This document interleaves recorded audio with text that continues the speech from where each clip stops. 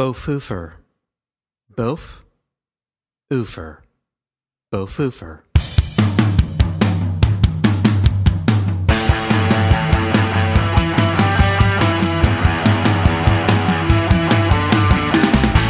Bowf-oofer. Hello, welcome to the Arrogant Healthcare Marketing Bastards podcast for the week of June 25, 2012. This is episode 154. I'm Chris Bevelo, president of Interval. We are the healthcare marketing firm that puts on the podcast. Joining me today in studio, Jackie Rattacco, account coordinator with Interval. And Adam Meyer, creative director at Interval. howdy guys. Hey. We were just spending some time. We'll have to provide a link to it, but we were trying to look up the pronunciation of meme. Meme Is how they said That's it. how I said it too. So there was a highly viewed YouTube video on how to pronounce it. Oh, yeah. Well, it was just a video video to start. And Adam's like, oh, that looks familiar. There's a guy who does pronunciations. And so the first couple were accurate. And then either the guy goes, the wrong side of the road or somebody else. But there's just all of these pronunciations that are highly trafficked that are hysterical. It's a parody of, so it looks exactly like it, and the guy's voice kind of sounds like it. There's a YouTube channel that just does English, words in English, so that if you're trying to figure out how something is pronounced, it's a really nice word on the screen, and then the guy says it, and it's a channel on YouTube that's just that. Well, somebody else came up with the brilliant idea of doing that, but like totally mispronouncing the words. And we were just crying, or at least I was a second ago. They were hilarious. So the one I opened with, Bowf-oofer, was Brett Favre. So you see the word Brett Favre, and you hear the guy go, Bowf-oofer. Bowf-oofer. But then he'll change, a lot of times he'll change it a little bit every time he says it. Bowf-oofer. Bowf-oofer. Yeah, and he has different kind of accents. And he's got like a nice deep voice. Yeah. It's pretty good, We'll link to it. It's pretty funny. It sounds funnier. You can, but make sure that you've got a few minutes to devote to it, because you're going to click through to other ones, and you'll be close the office door, because you're going to be in tears for a good 15 minutes. I don't think I've ever seen you laugh that hard. Yeah, I know. Seriously, you were like thing. He was crying. Tears coming out of his eyes. So this should be a fun podcast. Yeah, some good something energetic topics. Yeah, some new stuff. Some updates first. First of all, this week I am facilitating a podcast, or a webinar, I should say, not a podcast, from the Healthcare Strategy Institute, also known as the Forum for Healthcare Strategists. The webinar is called Creating Experience-Focused Cultures, the Marketer's Role. Do I have a lisp? Can you guys tell? I bit the cornhole out of my tongue on the right side. I don't hear you. I don't know, and so I can't talk. I can't rub my tongue against my teeth when I talk, so I have to talk like this. I've been told by people that I have a lisp sometimes, just in general. I don't. You didn't bite anything? Some people tell me that. No. Usually it's people who are close and don't mind speaking the truth. So either you guys are afraid to speak the truth, or I really don't have a lisp. Because that's who we are. We're afraid to speak the truth. No one would be highly in tune to Adam's lisp. If there's anybody who would tell me I have a lisp, it'd be you guys. What was the Brady Bunch song with the lisp? Or here's a story. No, seashells, because little Cindy Lou Who had a lisp, and the bully would pick on her. Peter Hinton, bastard, not Peter. How do you Hinton, remember that name? Somebody Hinton, and then God, what was his name? Something Hinton. Tommy Hinton would stand by the tree and pick on little Cindy Brady as she walked by, and pick on her lisp. And then her brother Peter stood up to Peter Hinton, and Peter Hinton punched him. And then Peter's dad, Mike Brady, went over to talk to Peter Hinton's dad, and Peter Hinton's dad punched Mike Brady. And so it was all this, like, they tried to take the high road, and it wasn't working. So then Peter's older brother, Greg, taught him how to box.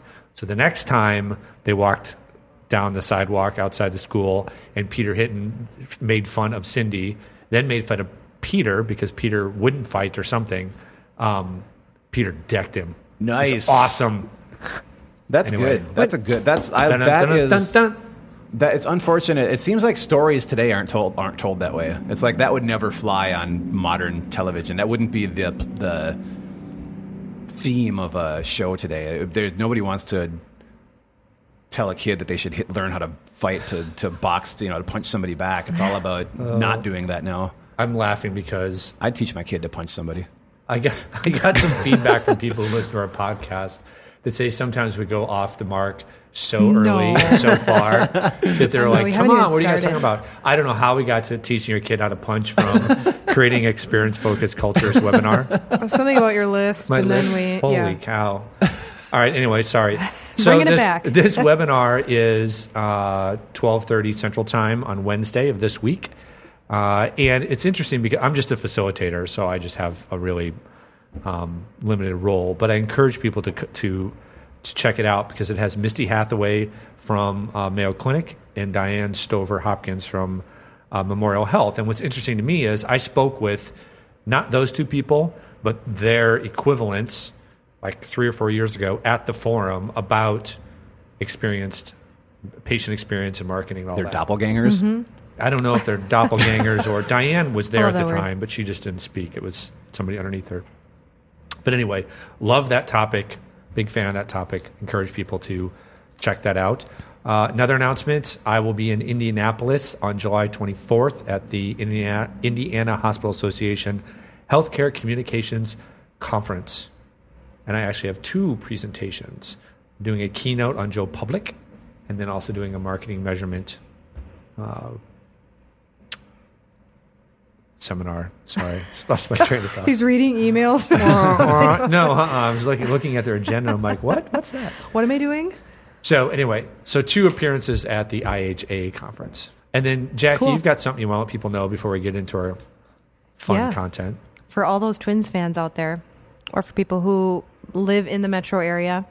So Mission, the Minnesota Health Strategy and Communications Network, is partnering with IABC Minnesota to co-host a night out with the Twins. So it starts at Brothers Bar and Grill downtown Minneapolis on Tuesday, July 31st, I believe. And then we proceed to Target Field to watch the Twins. So tickets are $23. You can bring a partner, friend, whatever you'd like. And you should go to mission.com to register if you're interested. It was very politically correct. A partner or a friend. I like it. Was it? I try to be PC as much as possible. Go ahead, Adam. No, I was just no. Go ahead. You go first. No, mine was really not worth Oh, it. I was just gonna piggyback on our pre-announcement conversation about teaching children to hit. To say that I really wouldn't teach my son to hit people. I know you would. I teach him to defend himself, but not to instigate. Kick him in the groin instead of punching. Yes. Hit him where it counts. So the Twins are not doing well. Well, Do you like haven't they been doing a baseball? little better? A little, but they're still one of the worst They're teams. supposed to encourage people to go. No, you didn't let me finish. Oh, okay. Well. I was going to encourage. I was trying to be honest about, the Twins aren't the best team right now, but if you like baseball, it's always fun. But if you've never been, or even if you have, going to Target Field is just an experience. But you don't even have to watch the game. Yeah. It's so beautiful and it's the place to be whenever there's a game. Is it considered? Where does it rank in the grand scheme of ballparks? And I know. And let me preface that question by saying, let's rule out the signature all-time great stadiums like Fenway or whatever. I don't think you have to rule those out. Actually, last year It holds its own? it was rated by some organization or magazine as the best ballpark. So as far as sight lines, aesthetics, Right. amenities, vibe, location, all of those things, obviously it doesn't have what you're talking about, Adam, like Fenway Park or Right. Wrigley Field has that aura and that history that no new stadium is going to be able to replicate anytime soon. But if it wasn't for that aura, Wrigley Field is a dung hole. I mean, I've been there a lot of times. I can say that. I mean, it's Right. I shouldn't say that. It's a great place to watch a game, but it's mainly because not of that state-of-the-art. ambiance, Right. not Right. because of the Because stadium. some of the great games have Yeah, been played and it's there. just- Great players have played there. It's like going to a ratty old place to watch music. It may Right. not be the best. Go to venue. First Avenue, but it's like a legendary place Right. to Yeah, see. but First Avenue is a good place to watch music too. But it's is. not like But Well, it's not nice. It's a dump. dump. right. So it's not trying to compare it to your point, Right. Wrigley or Fenway in that regard. But if you Terms want to of just new have a really ones. nice night out. All right, let's get to some healthcare marketing Some before we meat. lose the other half of our audience. Let's get to the beef of the podcast. All right, so first up is something called responsive design. So we have floated that phrase, I think, in our podcast a few times, and we felt like we better put on the brakes and kind of dig in a little. give a little bit of background on what we mean by that. It was actually prompted by a story that came out from Google about responsive design. But I'm going to turn it over to the responsive design shiznit. Sure, I'll go. Yes, go ahead, Jackie. Yeah, Jackie and I will just kind of eat our Reese's peanut butter cups and listen as Adam, who knows more about this than the two of us combined times 10, will give us a little primer on responsive design. What is it? What are we talking about? Sure. And why do we think it's so important for healthcare marketers to know about? Well, it's the let's start it off by it's the way to create websites today. If you are beginning the process of redeveloping your website, redesigning it, rethinking it, it should be the way that it's going to be created and developed. If you are in the middle of doing it and are not doing that, you should put the brakes on and invest a little extra in doing it. So let's talk about what it is.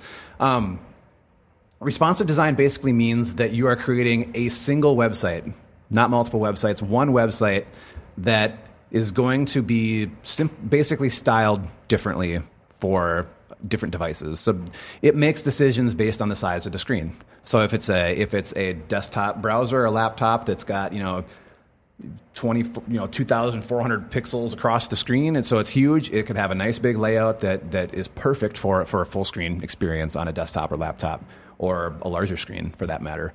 But if somebody is viewing it on a tablet or on a smartphone, smaller screen, or even a dumb phone, which is like an old flip phone, it'll be styled appropriately for those devices as well. So I guess one of the easiest ways to think about it is consider your current website. Most likely, it's built on kind of like a grid framework. You've got like a header across the top. You've got like a logo and some navigational menu of some sort up there. You've probably got another menu maybe down the left side. You've got a column for content, and you've got another column over on the right that you dump some other maybe menus or promotional things in. That's kind of your traditional web layout. Now, keep all the content, but take away the framework. Take away what's holding all those things where they are. So they just are kind of all dumped onto the page, kind of like you dumped a puzzle out of a box. It's all just laying there. First step is put it in order, right? What's most important is you got like the logo at the top, and everything kind of flows after that in order of prominence. Now, when it comes, now imagine that each device that's loading your website is taking all that stuff that you just dumped on the screen. So rather than having your rigid grid framework that everything was laid out into, it looks at the size of the screen, and it simply loads up a new little set of visual instructions that tells that content where to go. Tells the logo to go here, tells the menus they should be here and they should look like this, tells the content it should be flowing, down full width if it's on a phone. Here's what the font you're using, here's the margins, here's the padding, all of the visual instructions that make a website look the way it looks. Just live as different sets of instructions, or maybe one set of instructions with the alterations for each screen size. That's your CSS style sheet. But it basically means you've got one website, one set of content that's just getting restructured or restyled for different devices. And those decisions, again, are made on the size of the screen. So even like if you say you have an iPhone, in your portrait mode, when you're holding it straight up like you normally would, it's going to fill the screen appropriately. If you turn it sideways or goes to landscape mode, it's going to stretch a little bit and fill that screen. If you go to an Android that's got a little bit of a bigger screen, same thing. It's going to fill it appropriately. So it's all about building very flexible websites that accommodate every device that could possibly try to access it. And back up one step when I said it's also accessible on dumb phones. Now, a lot of dumb phones have really weird proprietary browsers that can't even parse. In some cases, doesn't really understand how to understand an HTML layout. So that's where the importance of just having your content in like this hierarchical structure comes in, because at least then you're still delivering something that's useful to them. It's just all of it kind of up from the top to the bottom. And that's like no style sheets applied to it at all, or something very minimal. So hopefully that's a long-winded answer of just it's a single website that adapts to whatever device is trying to access it. What's cool, and where you can see this in action, is and we can provide some links to some responsive design-based sites, and we're developing a few now that'll be launched within the next couple months. But when you go look at a site like that, you can, on your computer, so start big, and you take your browser window, and you start shrinking it, and you see the website change dynamically. Yep. It's responding just to the window size. Right. And you can shrink it all the way down to what a smartphone might be, and you see all the pieces flow into just the new flow layout. into it. Yeah, it's it's cool. really cool to watch. Yeah, yeah, and I mean, you can. There are some people who have done really interesting things with. I mean, because the layout in some cases can feel like things are just naturally flowing, and in most cases they do. It seems like things are naturally just kind of sliding in and fitting in where they would in kind of a hierarchical fashion. And others like we really make dramatically different layouts to make like their mobile version feel almost like an app versus the full desktop site, which will feel more like a website, a traditional website, I should say, would. So it's the way to think about it. 'Cause, I mean, a lot of companies have tried to have taken the route of delivering like this a quote unquote mobile website, right? Where it's different from their main website. So it's and a lot of times it's like a subset of information. It's the things that somebody told them at some point in time. You need to put the only thing you need to make available on mobile is the stuff that people need to have access to when they're quote unquote out and about. And that is about the most backwards way to think about mobile today that you could possibly think about mobile, because that is not what it's about. What it's about, this is the high horse that I've probably gotten on every soapbox that I've gotten on every podcast when I talk about what smartphones are. So I've got my iPhone in my hand right now, and every time that I hold this and I just like grip it tightly every time I say this. But I'm like, this is literally the first personal computer. Not necessarily just the iPhone, but these devices, these things that we put in our pocket and that are integrated into our lifestyle, so much so that when we leave the house and realize we don't have it, there's like a moment of panic. It's like, and it's not just because you don't have your phone with you, it's because you don't have your maps with you, you don't have apps that you have come to rely on, you don't have a web browser with you. It's like, oh my God, something that is like a part of my life is now not with me. It's like it's panic moment. It's your new limb, isn't it? Yeah. But these are the first personal computer. And if you think the only thing that people are doing with these things is pulling them out of their pocket when they're out and about, you're wrong. People use these when they're at home. I mean, think of your own habits, or the habits of your kids or your spouse or your partner. We're using these at home just as much as we are using them when we're out and about. You're looking up weather on here. You're looking up news. In many cases, you're doing some shopping. You're doing your social networking, watching video, all sorts of stuff. That's all on this device. So if people need to be able to experience not a subset of your content, but all of your content on these devices. And responsive design helps make that happen. Right. So the way I joke about it, stepping back down, I'm starting to like get the fever, get Adam's fever when it comes to mobile, and I talk about this at conferences because I'm speaking. I've got my MacBook Air, right, and people are familiar with MacBook Air. It weighs like 8 ounces or some ridiculous thing. You can hold it up with one hand and wave it around like it's like a paperback, right? And I'm like, so I have the lightest, sleekest laptop you're ever going to find, right? And that's my computer at home too. And I'm like, I'm still too lazy to take that thing to the couch. I don't want to lift that and take it to the couch. I'm on my iPad or my iPhone when I'm on the couch or I'm in the bedroom or I'm somewhere else, right? So I'm not going to lug around a MacBook Air, which is funny when you think about it. Because, 3 or 4 years ago, you'd been like, this is awesome. I can cart this around. And now it's like, why? Especially with an iPad or a tablet, why in the world, other than the typing, would I want to do that? And so it backs up what you're saying. And even when people are out and about, the majority of the time, they're not out and about trying to get to your location or looking at your hours. They're sitting at a restaurant. They're sitting at a bus stop. They're killing time. And if part of that killing time is, well, I do need to see the doctor, or I heard about this new service, and they want to find out about it, and you've limited your mobile experience to hours, locations, whatever, you miss that opportunity. Or conversely, if you don't even have a mobile optimized site and they pull up your hospital website and they have to pinch 20 times and accidentally hit 5 links in the process, that's not a good experience either. So, like we said, we've been working on a number of websites that use responsive design, some organization-wide, hospital-wide websites. Are there any challenges that you want to talk about with responsive? Like, do you ever run into challenges with there's too much content to figure out how to flow down to that small, or is it literally just, no, it's just how many layers deep you got to go? Yeah. Well, I think one of the approaches that we've been talking about and taking on recent projects that integrate responsive design is to actually, rather than starting with the full-blown desktop experience, start your project thinking about mobile first. Go down all the way down to the smallest size and start thinking from that perspective, because it's a lot easier to then build it out larger. Because then it turns from what do I have to remove to what can I add to this to enhance, to make the experience even more fulfilling, or whatever you want. Not even fulfilling. I mean, obviously the experience on even the smallest device should be fulfilling.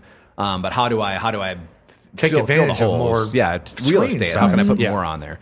And in most cases, you're going to want to not have to pick and choose what's going to stay and what's going to go. I mean, it's easy enough to do that with CSS and with JavaScript to say, this is going to be in this version, this is not going to be in this version. Once you hit Geek cred. right, just the technology behind. There's technology available behind the scenes that's and most skilled developers will have the chops to be able to get Or that me set and up. Jackie. Yeah, exactly. Yeah. I Don't mean, leave us out. JavaScript. I live by JavaScript. Every morning I get a big steaming That's cup of Starbucks. Oh, JavaScript. JavaScript, I know. I always think about do coffee. But yeah, you can make decisions when you move from one format to the other, from one screen size to another. When a menu is going to move from the left side, for example, to maybe the bottom, or maybe it's going to fold up into the top and it's going to expand when you hit a little tab or something along those lines, or a search field is going to pop down when you hit a button. But there's decisions that will need to be made as to what's going to move, where it's going to go as the screen changes. So it's definitely a different way to start thinking about it when you're talking about design. One of the challenges when we started doing this, years ago, the approach that pretty much any agency or freelancer or design shop would do is that you get these static screenshots of how your site was going to look, and that's just more and more. It cannot be the case today, because there really is. With the exception of the max size and the smallest size, there really aren't these static states that represent exactly what the site is going to look like, which is what a lot of these static comps, it's all they do. So if you've got a partner that's in your contract, that's what they're delivering you might want to talk about getting that contract revamped, or make sure in the future that they don't have that in there, that you're able to actually look at some static. They're not static, but some responsive designs up close that could be live prototypes, and maybe they're simplified. One popular approach that designers are taking these days is what's called style tiles. It gives you more. It's kind of like a mood board, if you've heard that before, but it's less about showing you finished designs and more about talking about design elements and how things are going to work together, and overall feel and mood and that kind of stuff. Do they call it that because it rhymes? Style tiles? Yeah. Why do they call it style piles? Style piles. You could just dump all this stuff into a steaming pile and let the people figure it out. Well, we've used steaming pile twice, and Have we really? Did we use it earlier too? I said Podcast steaming. title. Well, I said steaming. Steaming pile. Steam pile of hot Java. But JavaScript? The biggest adjustment that people will need to make is just how you think about this stuff, because you no longer can you just think about your web content as these static layouts, because that's not the modern web. The modern web needs to accommodate, it needs to have content built for it that can accommodate different screen sizes. So that's a different process. It's a fun process, though. I mean, it's definitely it's a fun challenge to move in that direction. And like I said, an easy way to kind of jump right in is to think mobile first and start there, and then build it out backwards. Go the other way. Awesome. This has So been Tech responsive Corner design. with This has been Tech Corner. No, it's good. I mean, you got to understand, not just what it is, but why it's important, and a little bit more background about what it's about and how you get it accomplished. So, and we should say the impetus for the for talking about it in more depth today. There's an article from Search Engine Land, which is a great website if you have any interest in SEO. Candyland? Yes, it's a great website if you have any interest in SEO, SEM, just the inner workings of how that stuff works. They post multiple articles a day. A good RSS feed.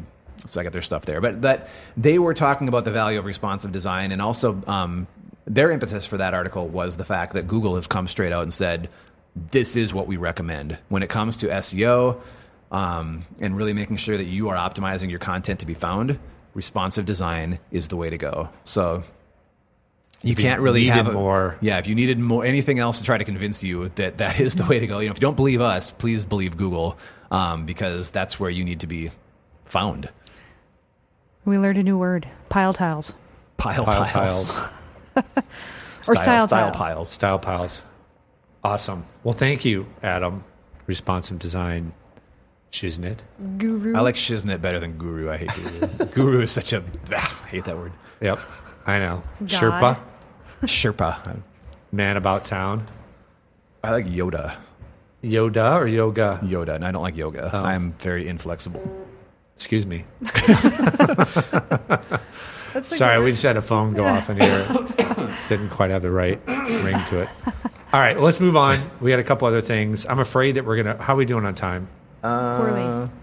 Yeah, It's Maybe all we right. should jump to the probably last one. We've got like... Got 10 minutes left, all right, probably. we're going to skip one. I'm going to say it Do you real want to quick. skip the email one? No, I want to do the Oh, email okay, one. okay. I'm going to say real quick, there was a story in the New York Times called Talent Agency Adds Brand Strategy Unit. We'll post a link to it. It's very interesting to me. It's United Talent Agency, which is a huge talent agency, like one of the most famous ones. It's adding a brand strategy division. So they're going to include services such as brand architecture, determining how brands in a company ought to relate to one another, quantitative and qualitative research, development of visual elements, known as visual identity, brand positioning, all of that. So pure brand stuff from the design all the way to brand strategy. And it's being led by a guy who comes from Siegel Gale, which, of course, is a big brand agency. I just found this fascinating, and I love the concept.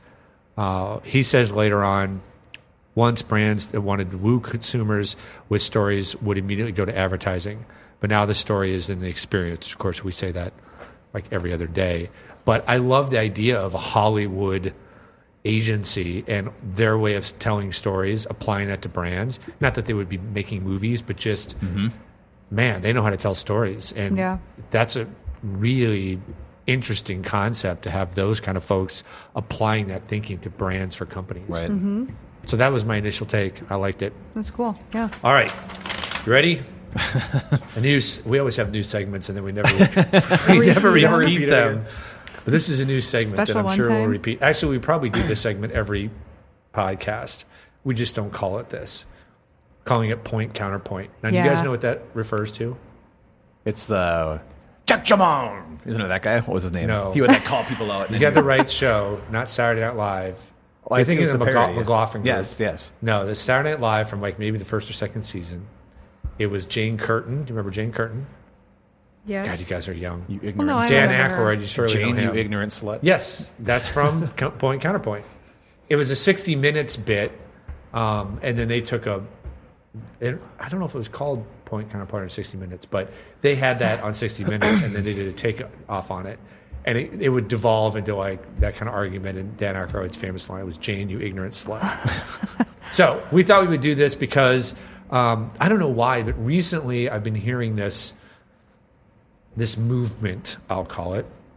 And then there was a story in Macworld that Adam found, and I said, okay, we've got to address this. And the movement is email is the devil incarnate, and we must destroy it and get rid of it. And there are Down with people... email. What's that? Down with email. Down with email. There are people that aren't just saying email is, ineffective or could be used better. They're literally saying we need to get rid of it. Right. It is that bad. And just to give you a hint of this, there's a guy in this story. It's called "Stop Using Email for Everything," which is I agree with that. But this guy, his name is Robert Carao, Chief Operating Officer at LAC Group, a professional service company in LA. And he says, "My pet project for the next year is to get us away from email. I think email is so archaic. It's the bane of my existence." Carraro isn't alone. The French company Atos made headlines last year when it completely banned internal emails. And so there's this movement like we've got to get rid of emails, that they're old school, ineffective, and must be destroyed. So the point counterpoint is, Adam and I are going to take different sides of this, and we're going to take extremes. Adam is going to articulate why email is a steaming pile of Super awesome. S and why we should get rid of it. And I'm going to take the side of I don't understand what's wrong with email. We'll try to take some extremes, obviously, maybe somewhere in the middle. But Jackie will be the fight judge and will lend her questions or thoughts as we get through this. And we'll try to let's do like a real debate, like 2 minutes, so we can get through this. Do I get to pick a winner then? And then she gets to pick a winner. So the fate of email, we as know technology, Jackie's already said she depends on loves Jackie. email, so I don't. Well, she's the love is judge. a very strong word, folks.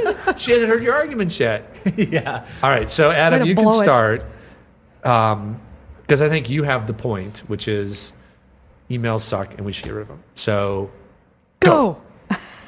All right. Well, I didn't prepare necessarily for a straight up debate style, so I think what might. The best supporting points I think are some of the stuff that's written in. I think are based on the decisions that we've already made internally to move away from email for everything. One of which is the integration of Basecamp and project management. I mean, I just think of what our workflow would be like without Basecamp. If everything was done via email. Well, Basecamp does deliver via email, Well, though. it does, but everything is organized outside of email. Email is just like the supporting component to notify you of things that are happening in the place where the real messaging is happening and the organization of that messaging is happening, and the place where the real collaboration goes on, and everything is put like in a conversation thread. Sure. That's because everything's organized. Without that, email is a colossal cluster F because everything is just... It's impossible to find stuff. I mean, a good example is like the other day there was a last minute change to a meeting, and you had sent out an email in the mornings with the new information on it. I saw the email. Took a crap on it. No, I didn't take. I was like, all right, I saw this email. I know that I've got it. So when the meeting time rolls around, I'll just refer to it. Well, the inbox has another 30, 40 emails piled on top of it after that, and now. A few minutes before the call, I'm like scrambling to try to go back and find that message. So the best, which is those are rare instances. Normally, Jackie is awesome, but just updating the calendar appointment, and then all the information's right there. So there's your appointment. Click on it. There's all the details. So there's one that's a great example of a shift away from email to an organization of the information within like a calendar format. Obviously, email is a component of it again, because when you make an appointment, it sends out the message, lets everyone know they can respond to it. So, but email then is just a supporting element of a larger system of organizing the information. So that said, one of my beefs is represented right there in the fact that for me to try to go back and find that information, if I would have starred it or flagged it or tried to filter it or something so that I could have just pulled it up instantly again. I mean, it's on me for not doing something like that. But the problem is when you've got 50 emails from a million people flying at you, in like a matter of 20 minutes, it's damn near impossible to set up filters and rules to account for all of that. So it just comes down to then trying to have a way to find it all. And email is so archaic that it's damn near impossible to find what you need when you need to find it later on. So have my 2 minutes up yet? probably, but that's okay. So that, and some of the other points, I guess, before Chris, you come in and counter it. I think I covered most of my points. Let's see. Some of the other thing, too, is the problem with being... I don't know that we suffer from this really bad. I know I am trying to get better about this, of not feeling this way, but I feel like when an email comes in, that it's essentially the same thing as that person standing next to me with their arms folded waiting for a response. That's kind of how what I think about with email. And the only way for me to get away from that is literally to close my email client and open it up. Try to just open it up a couple times a day, so it's not just sitting there, popping up notifications that I've got another message I need to respond to. Right. Because how I've felt in the past, like I said, literally it feels like somebody is standing next to me waiting for an answer, and I have to just drop what I'm doing and respond to them. And when your whole day consists of nothing but people coming and standing next to you with their arms folded, you now have nothing. You have no time to work anymore, to get anything done. So what I want to read a couple of the pull quotes from this article. There's like 3 or 4 of them that are just really good, and then I'm going to turn it over to Chris. Okay. You're going over. That's a negative. That's a point, Doc. So here are the pull quotes. First one: if your email program checks for messages every 5 minutes, as most do by default, that adds up to 96 potential interruptions in an 8-hour workday. Next one: Most people react to the arrival of an email within 6 seconds, almost as quickly as they respond to a telephone call. That's from a 2002 study by Loughborough University. Final pull quote. People who read email changed screens twice as often and maintained heart rates in a steady high alert state. Those removed from email for 5 days experienced more natural variable heart rates. That's from a 2012 study by UC Irvine and the U.S. Army on the effect of email vacations. That's interesting. Getting away from email can effectively lower your heart rate, or it can make you if I get not too be many in a high alert state. If I have too many emails coming in that I feel I need to address at one point in time, though, I start to get slight anxiety. Yeah, about being able to tackle it all. Yeah. So I can speak to that. Can I just ask one question? Yeah. Even though it's probably going to throw us even more over, what would be the preference for the alternative then? No, don't give him that. Why? Oh, okay. Well, I've kind of already set it. I've already set up what my preference or what the solution is. And we've already moved in that direction somewhat. We use tools that, I mean, what I dislike about email too also kind of goes for like instant messenger stuff too. Although, I mean, I like it. My biggest beef with instant messengers is that it feels, even more so than email, it feels like somebody's standing next to you. With their arms folded, that's what I'm going to say. You think email is that way? Yeah. The alternatives to this are far worse. No. Texting or calling. I'm not saying that IMs are the alternative. I'm saying systems. What is the alternative? The alternative is our systems like some of the stuff that's outlined in this document, and even you were saying, well, that's kind of interesting how they're doing that. But like just tools that we have moved to. So we've moved away from like complete email solutions to things to collaborative tools like Basecamp. We're using scheduling, obviously, which helps to coordinate some of that move some of that stuff from email into a tool that's meant to organize the information and not necessarily require you to monitor it continuously, respond instantly. And it's a more intuitive, modern way to organize the information, because I mean email is old. I mean it wasn't never meant to be a way to like organize information. It was just meant for a way to communicate, to send a message and get a message back. And the problem with that is that it's not organized. That's probably the big, aside from it requiring your attention all the time, and being kind of an addiction in that way, or feeling like you're a slave to it. There's an utter lack of organization in it, or it's hard to manage it. Okay, can I go? Yep, your turn. Sure. Okay. So I guess there's two things that I struggle with. And this guy says it in here too. He's like, he estimates he receives 500 emails a day. It kills me just deleting, not even reading. That still takes a good chunk of the day. This idea that you're a slave to it, I don't understand. I don't understand, because to your point, Adam, that's under your control. You control whether you're a slave to it or not. You control whether you respond to it or not. No, yes, you do. Well, you do. You can turn off the indicator on your phone. People who have their phone like that go off every time there's an email are insane. That's insanity. Even with text messages, it's borderline these days. But if you seriously want to be notified every time you get an email, you have a problem. That's my first thought. And if you have your desktop set so that it notifies you every time, that's a time management problem that you have. It's not email's fault. That's your fault. No. You let me go. You got to let me finish, okay? So the idea that you don't have control over this intrusiveness bothers me a lot.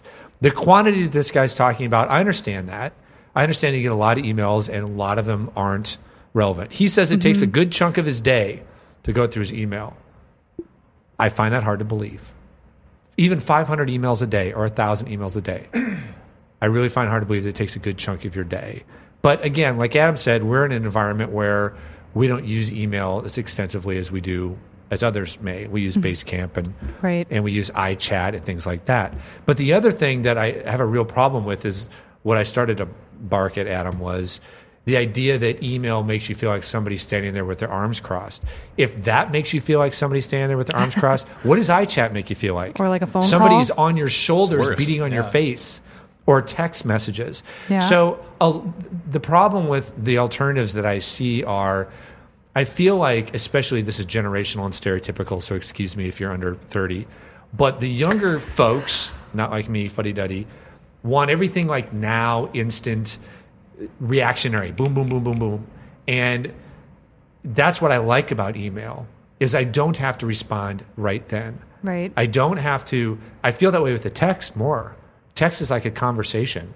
Text to me is closer to a conversation or a phone call than it is to email because I feel like, okay, now I still have some opportunity, but it's a conversation that's going, right? And so I get bothered when conversations try to happen via email. I'm like, why don't we just jump to iChat, right? Right. And vice versa, when things are communicated via iChat or text that can wait. Right. Why don't those happen via email? So I struggle with this because I feel like this isn't really the tool's fault, the things that people are mad at. It's individual. It's a personality thing. It's a personality thing. And I so would what agree I with would that. say is I'm all for, and we've already taken steps, to diminish emails and use them effectively and to replace them with more appropriate tools like iChat, like Basecamp, A phone call. or phone call. And the story has some, companies have come up with some really robust tools on their own for doing that, and that's fantastic. But the idea of eliminating it seems silly. That seems overreacting. That seems like because it's been around for a while, let's kill it. Well, then let's kill phones too because they've been around like 10 times longer, Right. The phone has its place. It's a good communication tool. You wouldn't use it like you use email, and you shouldn't use email like you use these other tools. So to me, it's more of a refine how you deal with it, refine how you react to it, refine how it's used. But to say that it's the devil and needs to be eliminated, which is what this guy says and others have said, eliminate it completely, just seems a bit much. So there. I think my biggest counter to the point that it's a personality or personal problem is that I think, in our case, maybe we could say that, but I think in many cases, the expectation of you from as your role in this organization is that you're going to be responsive and that you will respond to these. So I think for a lot of people, they don't have a choice to say, I'm going to close email and right now, I'm going to turn it on at 8 o'clock and check it. I'm going to turn it on again at 11 o'clock and check it. I'm going to turn it on again at 3 and then at 5 when I leave just to see where it's at. I think that the expectation for a lot of people is that you will have email on during the day and you will respond when I send you a message. I don't know. I mean, we're in a service business. So if anybody's had an expectation, we do. And I don't know that that's the case. And a lot of time management experts tell you that's exactly what you do. And you tell people, you say, here's when I'm checking my emails. If it's urgent, call me or send a text, whatever the alternative is. But otherwise, here's when I have a lot of time to get back to you. And people accept that because most of it isn't urgent. That's why it's an email. You're exactly right. And I agree with you. But I think it really comes down to an environment that's open to that train of thought. It would be great to hear from people who work in larger organizations. I just think back to when I was working in a hospital, even a smaller marketing department of about a dozen people. I do think that there was a real pressure to be almost immediately responsive to messages that would fly around, especially within the department. And I have to believe that there's a lot of organizations where, that's obviously there's a reason that people are talking about this. I think there has to be organizations where this really is a problem, where people feel like it is in their job description almost, that they need to have email open and respond to it, like at the drop of a hat. But I don't know how the alternatives help that. I don't know how like a live chat stream or some of these tools, how is that any different? And I think it's more pressure. When you get an iChat, there's more of a time pressure suck to too, respond than an email. I think So I how is think that a a lot of it is solution? less about like solutions to, a lot of people use email because they have a problem that needs to be addressed, a Yes. question that needs to be answered. And I think the goal of a lot of these tools is to provide other means of getting these questions answered, so you don't feel like your first go-to for getting an answer is sending somebody an email. It's to make it feel like your first go-to for an answer is to go to this place here where there are people talking about this, and they've got your answer already. It might mean that you need to take 10 more seconds of your time to search the topic or whatever, or to dig up whatever it is. But it's supposed to prevent you from resorting to email and sending it to your designer because they will have the answer, or to the director because they should know what's going on with this particular thing. It's like I've got a problem and I can go here and I know I can get an answer for it. So it's in that case it's more about cutting down, I think, on email's role instead of replacing it, which is exactly Everyone could what work we at do that, with our systems. The other thing I wanted to say, And then we need to wrap up. was when you had a note that you said if I had 500 emails, and I know that's an exaggeration, that it wouldn't take me all day to respond to them. For me, I know when I respond to an email, typically I have to put a lot of thought. I have to go back into other projects maybe, or into new projects. And this is just for one email, not mentioning the other 99 that are waiting after that. And maybe research, look up something quick to answer the question that's been asked. And if I have to do that for even a dozen emails, then there's my morning is gone. Well, I think when I hear 500, my assumption is 90% of them don't need to be responded to. Possible. And certainly it would vary if you're the CEO of Coke, maybe. But I can guarantee you the CEO of Coke is not sitting there going through 500 emails and answering them himself because he's the CEO. But most of those emails are you're CC'd. They're not things you don't need to respond to. They're automatic reminders. The vast majority of those things are click, click, click, click, click. Well, 500 would still take you time to go through. Oh, yeah. That's granted. Maybe I was extreme in that. Yeah. But I also wonder if he's really getting 500 emails a day. I know people do. Mm-hmm. I don't know. I don't even know if there's a clear winner. I think we all kind of came to a consensus at the end. Well, Jackie gets to say. If it were up to you, would you... well, it's not fair to say eliminate. Yeah. Right? But that's what this guy wants to do. Yeah, that's a little drastic to me. I will also add just one more point, because I can. That Does she have the floor, finally? Yeah, that I do think that your requirement to be responsive to email does have a little bit to do with your role, because as an account manager, I think that I am expected to be more responsive maybe than you two are in your roles. Sure. Just because that's almost part of my job description. So that said, I still think, there are ways that, it's so easy to get bogged down, and you just need to manage that, and you need to put emails aside that can wait till later. And, I've been working on that, but yeah. But yeah, I don't know. I personally don't mind emails. So for me, it's just, sorting the most important with ones that can, happen later and addressing it that way. Otherwise, you'll drive yourself crazy for sure. So. Yeah. Well, I think one of the solutions that these tools are trying to integrate is a way to help people manage that. Because one of the problems with email is there's like no priority structure to it. You have to go through everyone and determine which one is a priority and which one is like not a priority. And the goal of a lot of these systems, other than kind of helping you find answers, is to help it for the system itself to be something that creates priorities for you, so you don't have to do that extra work. It's just like, oh, okay, well, here's this one that I know is important because it's a project that's hot right now and it's from a person who I need to respond to. Right. So I'll get on that one right away. But this one, not so much. So. All right. So that said, I think it's a tie. Nice. Way to take a stand. All right. Well, we'll end it there because I think we're way over. But another long interesting one. What other people. We went a lot over. Oh no. Not terribly. Oh, I thought you said a lot. No, I think we're at about 40, a little over between 40 and 50 minutes. Wah, wah. Well, thanks for sticking with us. You're welcome. Yeah, if you're still here. You didn't have a choice. Anybody who stuck it all the way through this. Okay. Right? Yeah. All right. Well, to me, they're interesting topics. So the people who stuck through are you're my people. Thanks for thinking. You're my homes. Yeah. I should. No, we'll save that for next time. Okay. So for Arrogant Healthcare Marketing Bastards, this is Chris Bevelo. Jackie Rataco. And Adam Meyer. Thanks for sticking with us.